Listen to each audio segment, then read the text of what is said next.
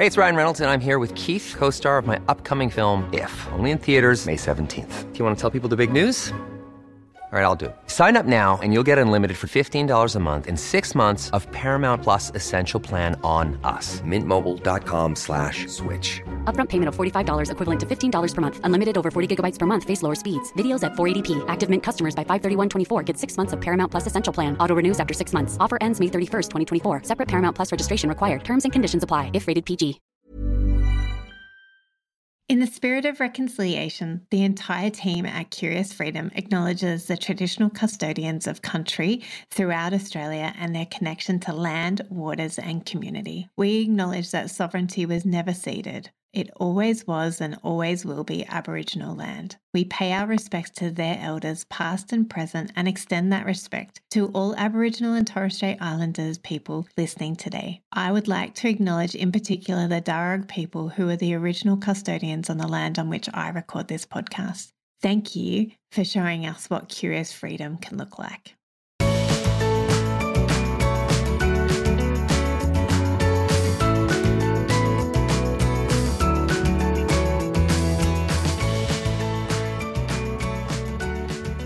Hi, and welcome to Curious Freedom Podcast with me, Kirsty Farrugia, and friends. And this week, I have my dear, beautiful, real-life friend, Steph Pinto, on the podcast. She is just divine, and I know that you're going to love her, and I'm going to let her introduce herself because I wouldn't know where to stop talking about her. So welcome, Steph. Thank you, divine. I like that word. I'm going to steal that one. Thank you for having me on. And yeah, let me tell you guys a little bit about me and what I do and why I love it. And yeah, we have known each other for, I would say, at least 6 years, only because my youngest is 6 now. So yeah, well, I think I knew you before you were pregnant even. Yep. So it's been a while. Yeah. We're long-term friends. And I love the work that you do. I remember you came around and decluttered when my oldest was moving out of his sort of little baby room cot nursery and into a big boy bed. And we went through, these hideous cupboards and clutter and everything. And it was just such a weight off. I was like, oh my God, now I'm excited. I'm not like stressed. Yeah. So thank you. You I forgot about that. So I'm Steph and I live in Sydney. I have 2 kids and a husband, and they're, oh my goodness, teaching me all day, every day about the stuff that I am trying to teach parents about and families, and that's emotional intelligence and emotionally intelligent parenting. And I think the reason I got into it is because I was not the world's most, but quite an emotionally unintelligent kid and person and mum.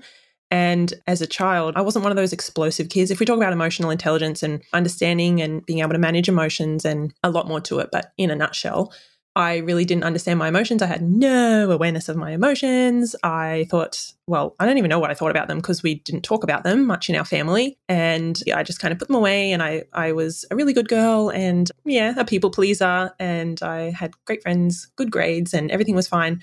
Until I got really, really anxious and really nervous about something. It might have been an assembly at school. It was job interviews. And instead of just getting really nervous and having sweaty palms and so on, I went as far as fainting. Pretty quickly, I would faint and my body would kind of take me out of the situation because I was not able to at all really recognize that I was feeling nervous and stressed and anxious. I just put a smile on my face. And I was like, I can do this. Nope, I'm all good. Let's go. Don't show fear, don't be anything less than perfect, and don't need to ask for help, and that this is tough. And so I remember asking my mum one time, when was the first time I fainted? Because I just was a fainter. And she told me this story that when I was in primary school, so maybe I was like 10 or I don't even know, around that. And she said you had to go up on our stage, which is, we had a tiny public school in the Hills area in Sydney. And and it was a tiny, I think the stage was like big giant boxes put together, timber boxes. And I had to get up there and receive some kind of award. And she said, you looked like you didn't want to go, but the teacher kind of, pushed you up there a little bit, like lovingly, told you have to go. And she said, I watched, and then you just looked like you weren't okay. And then you fainted up on the stage boxes. And I was like, oh, wow, I don't even remember that time. I remember other times at school and, like I said, even in my 20s. Anyway, so it was something that when I discovered emotional intelligence, I was blown away by this new foreign concept of like looking at and understanding your emotions and talking about them, because it was kind of a bit weird and silly and childish and, fluffy, awkward. But that led me into being able to have such a better handle on my emotions. My anxiety reduced so much. Like now I'm lucky in that I'm able to speak in front of hundreds of people online and in person and speak about this stuff, whereas before I would have, flopped. So massive changes. I'm a lot more confident. You knew me, as I said a few years ago, before I got into all this stuff, and like I was just a complete different person. And I was a speech pathologist back then a few years ago, and I realized that a lot of parents needed help with their own kids' big emotions and somewhat challenging behaviors, defiance or ignoring or not listening or avoiding and just stressful, challenging kind of things. And I thought, oh my God, why aren't we teaching this stuff, emotional intelligence, to kids, like in the home or at school? It would be so empowering to be able to have those conversations about emotions at home, in the classroom, how we're feeling, what's causing us to feel this way, what we can do about it, and just normalizing it. I often say having emotions and showing emotions is as much a part of being human as having a nose or an elbow or your brain. Yes. It's very human. It's normal. It's natural. It's really healthy. But we've somehow demonized them and made up these kind of stories and these beliefs that we now, we think they're silly, they're awkward, they're not to be spoken about, they're to be dealt with behind closed doors. And that, it's a sign of weakness, especially all those stories around boys. Boys don't cry. Boys should be tough. Girls shouldn't be angry. I think I learned that it wasn't okay to be angry. It was probably rude and disrespectful. And I was being ridiculous if I was angry. So I learned not to be angry. But oh my gosh, you grow up and then you're a parent and you've got kids who have these big emotions. Yes. And we don't know how to deal with them. Like, it's a loop. So I'm here to break that cycle. Yay. And you do it with such kindness and empathy and understanding and wisdom and knowledge. And so I'm so excited. I'm so excited that you've got this incredible community that you run on Facebook, which is like got almost 90,000 people in the Facebook community. I'm so excited. I'm so excited to be part of it and to watch you and to watch the incredible guests that you have there. And you run conferences. You're about to launch a conference. And unfortunately, this episode's going out too late for people to join, but start following Steph. I'm sure she's going to be doing more. And she's always being asked to be in part of conferences all around the world. So start following her. I'll put all her links in the show notes for you to follow, and you'll see it everywhere. Mm-hmm. What I'm most excited about though is that you have just released a book, Chaos to Connection, and I've read it and I've been recommending it to everybody I know. So it is awesome. And really practical and really easy to read. Like it's super, super easy to read over a cup of tea. Like you can just sit down, have a cup of tea, read a chapter, come back to it at any time. Like I think I read it in a day. But it's so packed full of gold as well. So it's not light and fluffy. It is easy to read, but full of some really, really practical tips for us parents to go from unemotionally intelligent teen parenting to being really connected with our children and connected with ourselves even more. And so I'd love for you to chat more about the book. I really want you just to come on here and read the book to us all, but that defeats the purpose of people buying your book. Oh, that's so funny. I love that. Yeah.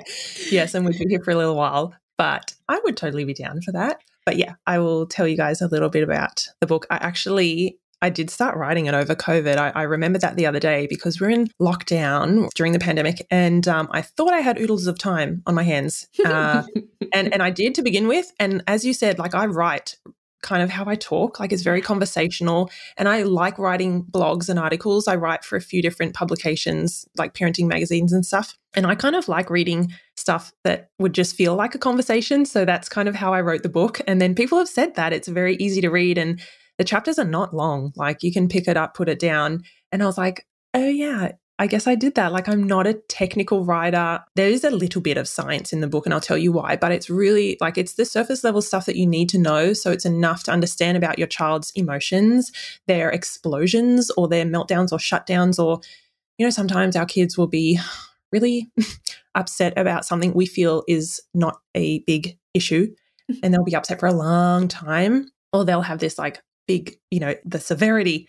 And we're like, whoa, you know, to understand a little bit about the human brain, the developing human brain, because I talk about the brain being under construction, because it is, and the nervous system as well. We don't know much about like parents and educators don't know much about the nervous system because we're not taught it. Like, I always think, why are we not taught this stuff? If you go into a job or some kind of occupation, you know, to do anything, usually you have at least a little bit of training. You kind of know what you're doing. I did a 4-year degree to be able to go in and treat clients as a speech pathologist. Like, to be a parent and to not just have the baby, because I know, like, I did those prenatal classes, but to raise a human child, like a being with this complex brain, you got to know a little bit about the psychology, child development, the brain, the nervous system, and behavior. Like, we actually also really don't know enough about what behavior is. We kind of think behavior,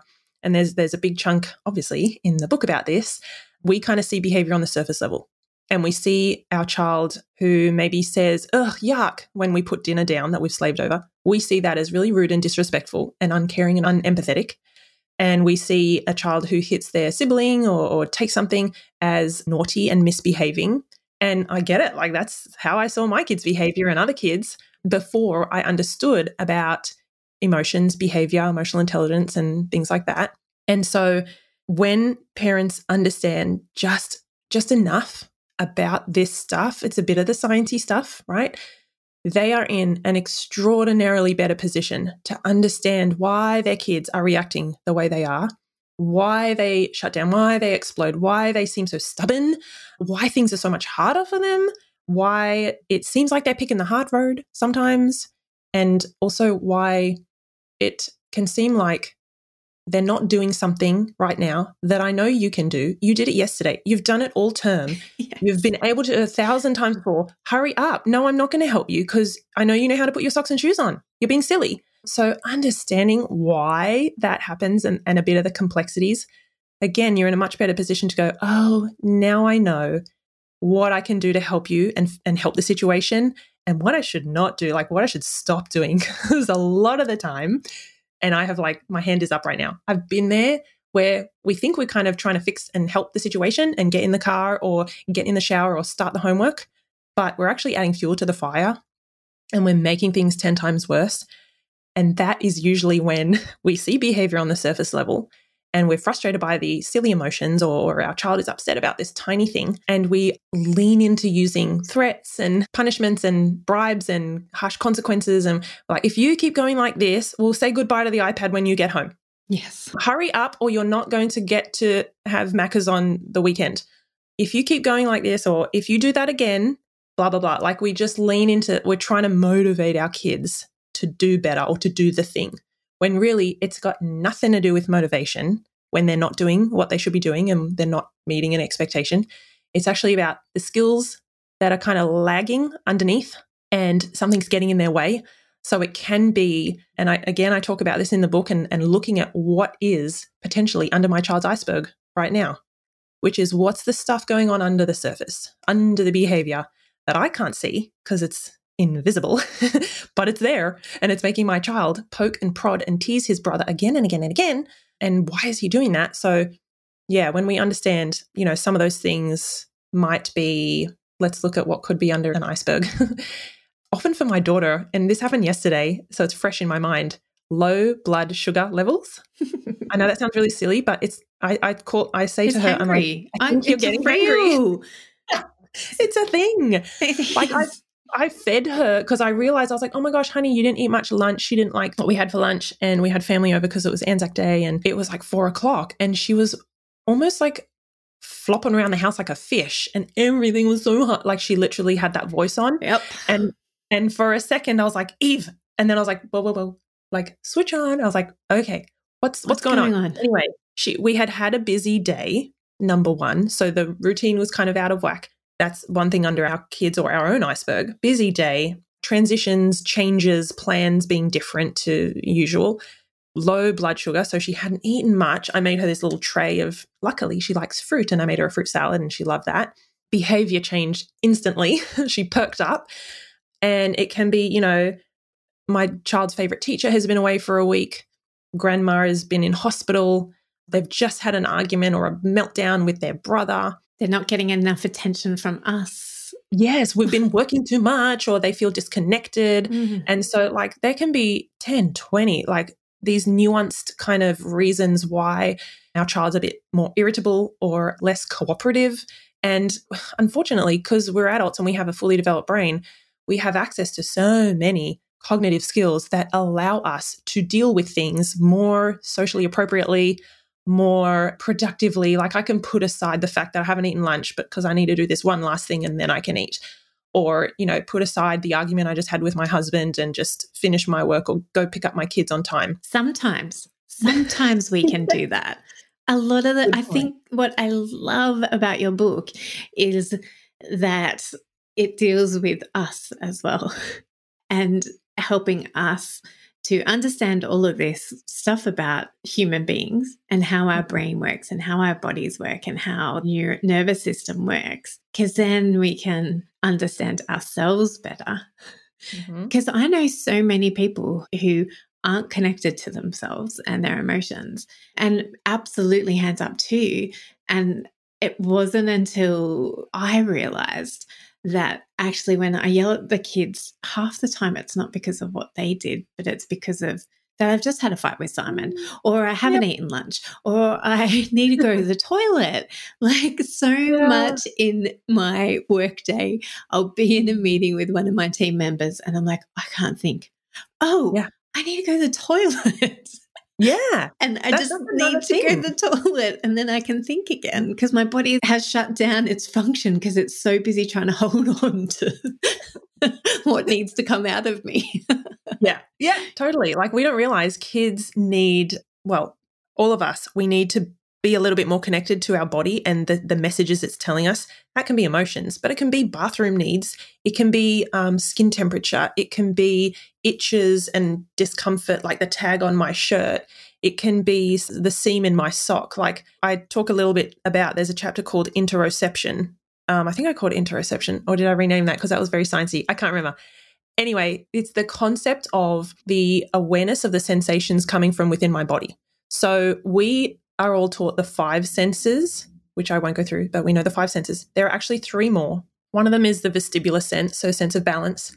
One of them is proprioception, so knowing where my body is in space in relation to other things. And we know that through joint and muscle tension and things like that. So if you close your eyes and you put your hands up in the air, or someone rearranges your body, you'll be able to say, oh, my hand is pointing to the left, and and you know that because of you're not seeing it, but your muscles and joints and things are kind of giving that feedback.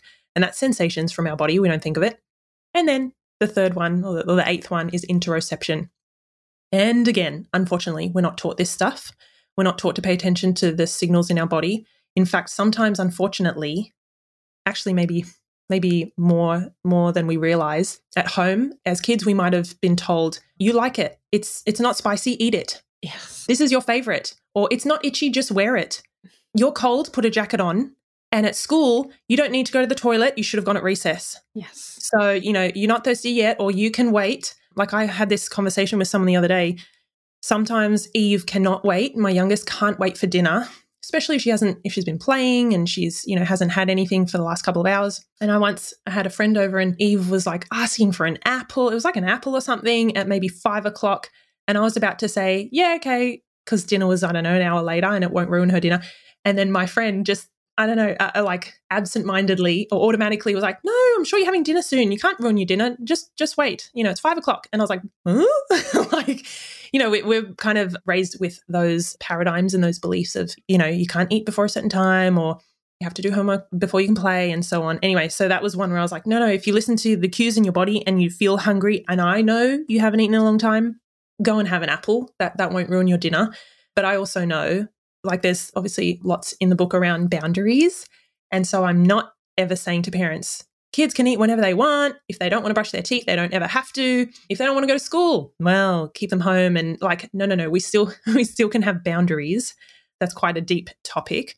But in that situation, I can either choose to think, dinner's 15 more minutes. I know you're really hungry, but let me give you like a little carrot stick from the salad.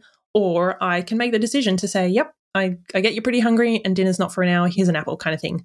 So I think, how are we going to be able to develop emotional intelligence and listen to or recognize our emotions that happen within, the butterflies in your tummy, or the dread feeling in your gut, or, those kind of sensations. We can't do that if we don't have this interoceptive sense, and if we're not taught it, and if we're not connected to, the lower half from the neck below. So it's exactly what we were saying.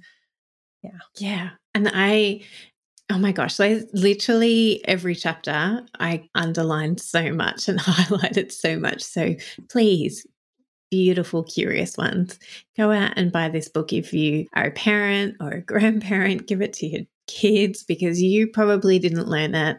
And that's what, I think what I am learning is to have so much grace for my parents, because they never learned this stuff. So how could they have taught us what they never learned? And also to have grace for my younger parenting self. Like, I just sometimes get caught up in the guilt of, oh my gosh, I'm such a bad parent. I was such a bad parent for so many years. And just going, actually, no, I was doing the best that I could with the tools that I had at the time. And now I have more tools, and I'm just going to continue to get better. And probably in 10 years' time, that future Kirsty is going to have grace and compassion for now Kirsty, with how much more I'm going to learn and grow as well. So this book is so incredible and exactly what parents need at any age, but particularly the younger you read it, the younger the parent you are, the better.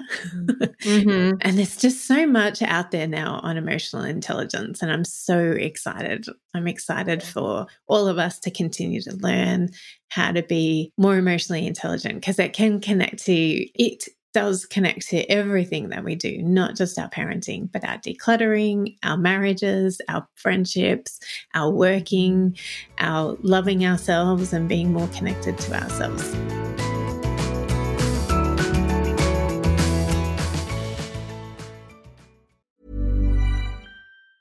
Hey, it's Ryan Reynolds, and I'm here with Keith, co-star of my upcoming film, If, only in theaters May 17th. Do you want to tell people the big news? All right, I'll do it. Sign up now and you'll get unlimited for $15 a month and 6 months of Paramount Plus Essential Plan on us. MintMobile.com/switch. Upfront payment of $45 equivalent to $15 per month. Unlimited over 40 gigabytes per month. Face lower speeds. Videos at 480p. Active Mint customers by 531.24 get 6 months of Paramount Plus Essential Plan. Auto renews after 6 months. Offer ends May 31st, 2024. Separate Paramount Plus registration required. Terms and conditions apply if rated PG.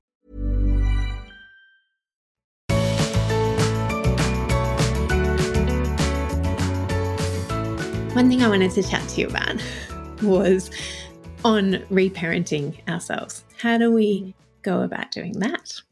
Ooh. And what is that? Yeah, let's go with what is that first.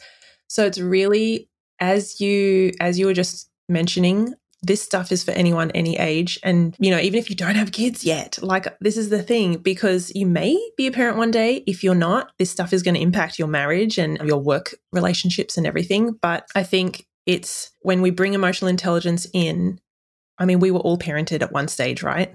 We had parents or caregivers. And so, again, you beautifully put it that our parents or the people who cared for us were doing the best they could with the tools or the level of awareness that they had. And brain scans only came in the 90s.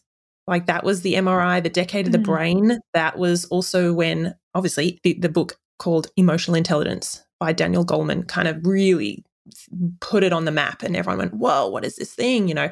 We only had access to this knowledge in the 90s. So unless you're very young, unless your parents were. Anyway, and then even the nervous system stuff, understanding the different, what we call kind of pathways of the nervous system, the autonomic nervous system. So the parasympathetic, the sympathetic, the rest, digest, where we're connected and we're socially engaged, versus the fight or flight, we're reactive. And our parents didn't know that stuff. So we have the opportunity to reparent ourselves or go on a bit of a journey of reparenting, which doesn't mean you're having a big conversation with your parents about how awful they did. No. It is not that. It's, I guess, an exercise or a practice that you can do with yourself to give yourself what you needed but were not able to access or were not given at the time when you were a child. And so obviously I bring it in the context of emotional intelligence and that kind of sort of parenting and reparenting. And I have an exercise in the book which people can do. It's very simple, but I would just encourage people to reflect on when you were maybe really upset or really mad, really angry. Maybe if you were quite anxious as a child and you didn't feel okay, you were scared. How was that dealt with? What was that met with by your parents or your caregivers? What did you wish that they would have said to you and how they would have met you in those emotions in that big, scary or really angry kind of place? Because you may have had, it's not that bad. Everyone else is having fun. Why are you nervous? Just go in. It's a party. Don't be silly. Or you've been to the pool so many times. There's nothing scary. You're not going to drown. Just hurry up and get in. So we might have been dismissed. We might have, it might have been made light of, or sometimes parents well-meaningly poke fun at emotions like, oh, you're being a little baby. Do you want a tissue? And, come on, hurry up. You should be okay. You're being silly kind of thing. So if we want to sort of start filling those gaps and reparenting, then it's about what would I have loved to receive and hear in those moments, and can I give that to myself now, even though now I'm not scared of the swimming pool or the big dog, or I'm not upset about that boyfriend or whatever it was, I still will experience those same emotions like disappointment now with my work or anger with my spouse or my partner. I'm not angry about getting the red cup, not the blue cup, like when I was a kid, but I still have the same emotion now, just over different or bigger things. And what do I need to give myself now, instead of jumping on, social media and scrolling and ignoring and just dismissing it or sweeping it under the rug, going, oh, I think I would have liked someone to sit with me in it and for me to kind of vent, or for me to take time to have a hug and to say, whoa, this is really tough. That is really hard for you. What do you need from me?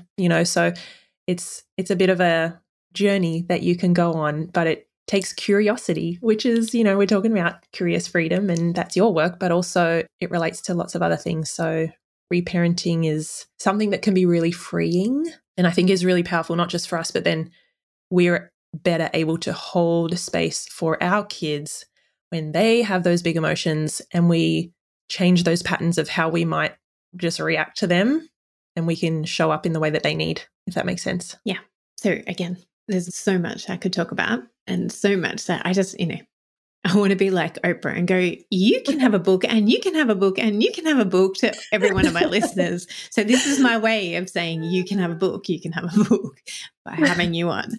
One more thing that I wanted you to chat on, and not to give away the whole book, but this is something that I think that you could give some practical tips to our listeners, our curious ones, around the neutral narrator.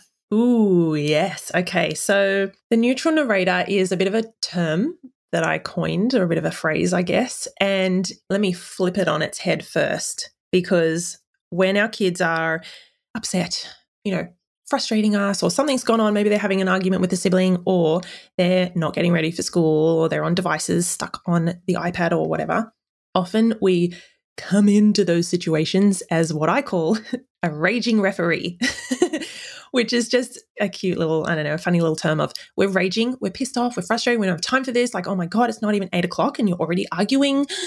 That kind of raging energy. And the referee kind of concept is often we go in to a situation, could be with one child or our kids, right?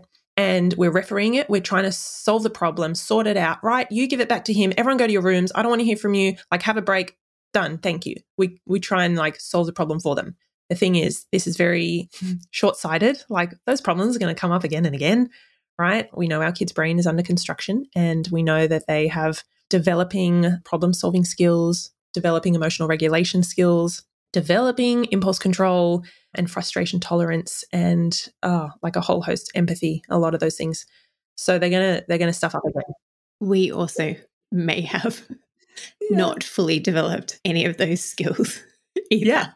Someone asked me the other day. Particularly when we're raging like that.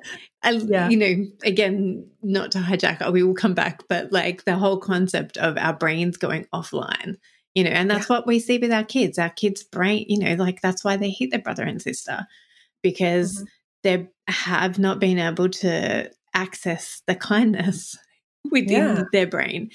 And the same with us when we're frustrated. And, you know, when our iceberg, we've reached the top level, the top level of our iceberg is flipping our lid at our kids. So just to be clear. Yeah, we're not perfect. We're not perfect. And our brains can be reconstructed as well. Yeah. And I often say along that lines is we cannot hold our kids accountable for the cognitive skills that they don't yet have.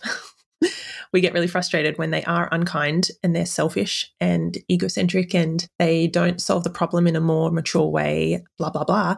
They're not meant to yet. And it is really frustrating, but they're not meant to. So the neutral narrator is flipping that raging referee and coming at those situations, coming to them with a very different energy and a different understanding and a different lens. And so it's the lens of my child's brain is under construction. I know a little bit about what's going on and I know why. And so I'm not going to hold that against them because they're meant to be doing this. And I'm going to coach them through this situation, or I'm going to help kind of like push their little sailboat, you know, through the storm and come out the other side. So obviously neutral is in terms of the energy. We're not triggered, ideally. We're not frustrated. We're like, whoa, all right, there's an argument, like switch on, here we go. Like, guys, whoa, what's happening? You know, so it's a very different energy.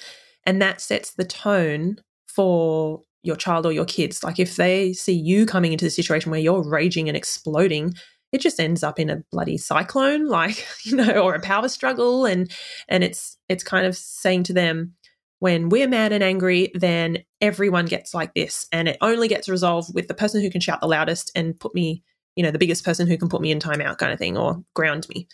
And the narrating part is kind of the, the crux of it, the meat, I guess, of it, which is helping our kids to solve the problem and kind of problem solve and negotiate through whatever the issue is, the argument, or the, you know, if your one child is upset about something, they've bumped their knee on their scooter, telling a bit of a story of what you can see happening and helping lead them to make some decisions about how to move on now. And what can we do about this? And what do you want to say to him? And do you want to ask for it back? Or do you want to sit on my knee for a bit? And, you know, we're bringing down the energy of the big emotions. So we're using our body, our nervous system, and our facial expression and all of that stuff, our tone of voice, to like bring the energy down. We're going, there's no emergency. I know your amygdala is saying that there is, but there isn't. But I'm just using my energy, you know, and narrating like, whoa, I see that you guys have been playing with the ball and Eve, you grabbed it off Arthur and now he's really mad and then he grabbed it off you and there's one ball and two kids. What are you guys going to do? What's your plan? How can we work this out? So I'm kind of going like step by step by step. I see this, I see this, I see this. What can we do about it? So it brings their brain back online because I'm bringing their emotions kind of down, which switches on this prefrontal cortex part of the brain, which is where the decision-making is and, you know, all of the kind of executive function skills they're called. And so then I will see both of my kids have that ability or be able to access the ability to go, well, he did this and he's not letting me and I asked for it first and da-da-da. So we're already talking and thinking and negotiating rather than just arguing and blah and then grabbing and hurting. Like it's much more productive. And it's me leading my kids to help them to solve problems and develop that kind of muscle, because they're going to argue about things until they like, yeah, as you said, our brain is constantly... We still argue with people as adults. So if I can like impart that ability of, well, when things go wrong or someone isn't doing what you want them to do, you can work it out. I always say to my kids, there's always a way to solve a problem. And I'm sure I've said it 1,000 times. When I feel well, I used to feel silly saying it, but now they say it. They're like, don't worry, Mum, there's always a way to solve a problem. And of course, they're not doing that in the heat of the moment when they're mad. Like, I can't do that. But if we can bring the emotions down and kind of regulate them a little bit, then that stuff comes online. They now know how to start solving problems and negotiating and compromising. And that's just such a better outcome. Like, my kids are still young, but they can do that with a little bit of help. Like, I help them along the way. You know, that will happen, and then we sweep it off, and then I'm ready for it to happen again. Expect it to happen again is the last sort of little point in the neutral narrator. It's going to happen again. Your kids, like you said, adults, we argue. We've got to teach our kids not to argue and not to get mad, but teach them how to argue and teach them how to be mad, like healthily and safely. So we're giving them those skills rather than saying, don't you argue. I don't want to hear that. You shouldn't be mad. That's rude, blah, blah, blah, blah, blah. So I think they're just some really helpful tips in there. It's so good. I think, just to brag a minute, like my favorite parenting moment of late was several months ago now, but I had that, like, the kids were fighting, they were in another room, I was trying to do work, and one came in and was like, and the other one came in, and I was like, actually, both of you come in here. I gave them both a cuddle. Like, this is, you know, they were 13 and 11, so they're not little, but they're not big either. But just made them sit in the room with me and co-regulate with them. I made sure I was calm enough and I was in the position that I could be a neutral narrator and go, okay, what do you need from me? Do you need a hug? You know, I hear you. I hear that you're really frustrated. I hear you that you're really angry. I see you and I hear you. And then I saw them both calm down enough. I could then turn into, like, okay, how is it that we can solve this problem? How can you solve this problem? And how can you show love to your sister? How can you show love to your brother? And I asked them both what that would look like for each of them. Like, I was like, Ollie, what would love look like for you in this moment? Emily, what would love look like to you in this moment? And get them both to be able to communicate for themselves what that looks like. But they had to be calm. Yeah. And you cannot do that. You cannot do any of that when the emotions are running high and they're frustrated or mad or anything. Like I say, when emotions run high, your logic, your language, offline. It's low, it's offline. If I'm arguing with my husband, do you think I can come up with any rational ideas? Or I'm just like, well, like, all you have to do, like, even if you don't do the narrating, those steps, co-regulate, as in lend your calm, regulated nervous system to them. Hugs. What do you guys need? Come here. Oh, God, I see it. I know. You look really mad too. Yeah, no, that isn't fair. Oh, even just bringing down their emotions and calming that, you're switching on that logical, rational, problem-solving part of their brain where they can express and access their language and articulate, well, I guess I did take it first, but then he called me this. And, you know, that stuff, the more sophisticated thinking comes online, and you've kind of done all you need to do. Sometimes that's enough. But yeah, we just often don't think to do it, or we don't have the time, or it's easier, or we're in that habit of solving the problem for them quickly by elevating, throwing out a threat or a punishment, and that just feels yucky for everyone. I mean, I love the work that you do, because emotional intelligence, as I keep saying, helps us so much. Like, we can talk ourselves down off the ledge by going, actually, what do I need right now? I need to take a couple of breaths. I need to put my feet on the ground, or I need to lie down. I need to, you know, like, how do I calm down enough to think through what it is that I actually need in this moment? Do I need to cry? Do I need to reach out to a friend to download onto them? Do I need to go for a walk? Do I need to play some music? Do I need to get up and dance? Do I need to, you know, whatever. Do I need to give myself a half a day or a day off? Mental health days are like, oh, you need a mental, you know, I think we need to give that stuff, or encourage our kids to maybe allow them to not be okay and to need a day, or to need time, or to say, you know what, don't worry about homework tonight. You've had a huge day. You know, I think that's being respectful and responsive to the changes and the fluctuations in our kids and their nervous system and their iceberg. Like if I've had a huge shocker of a day, do you think I come home and still cook a 3-course meal and get all the kids' homework done and tidy up and do the ironing? No, I'm like, babe, I'm getting takeaway. Yeah, go for it. Like, let me bring you dinner on the couch. Yeah, we adjust our own expectations for ourselves on those kind of days. Why can't we do that for our kids? And why can't we do it for ourselves? Because sometimes we don't, because we've been programmed for so long to be the good girl, to be the always loving, always kind, but never turn it inward. Yes. Exactly. Oh my gosh, so much more that we could talk about. Thank you, thank you, thank you. Tell everybody where they can connect with you because you love connection. I do. One of the easiest places is my website, which is just stephaniepinto.com. And the other great place is my Facebook community called Let's Raise Emotionally Intelligent Kids. I'm on YouTube and I think I'm on Pinterest. I'm on LinkedIn, like those kind of places. But I think those two, the main ones, and Instagram, but the main one is Facebook. That's where I'm putting a lot of my content and, a lot of posts every day. And in that community, people will post their questions. My child has just started doing this and what do I do? And so it's really supportive. Yeah, it's growing. I think parents just they want this support. It's not about me. It's about this is the stuff that is stressing us. And oh my God, there's a place where I can get some help. So yay. Yes.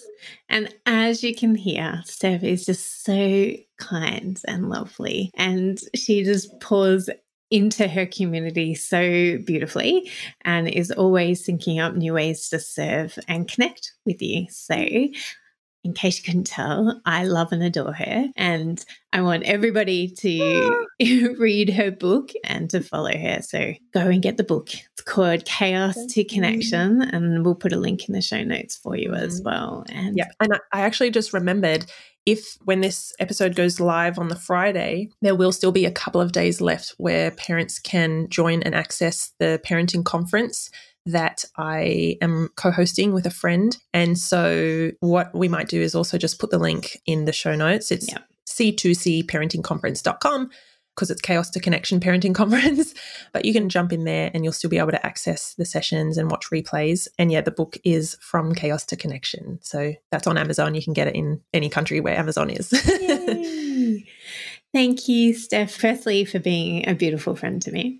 And second of all, and most importantly, is doing your beautiful work in the world and really wanting to see change in this generation of parenting and for our children. So thank you. Thank you. You're so welcome. And right back at you times 10 because I don't know, you guys can't see, but I've been grinning this whole time because I'm like, it's Kirsty and I get to just chat and you're so open and authentic and like anyone who needs anything, you're there to help and to even just lend an arm or a hug or an ear. And so I love that about you. And thank you for letting me come on and waffle on about the stuff I love. It's been a joy.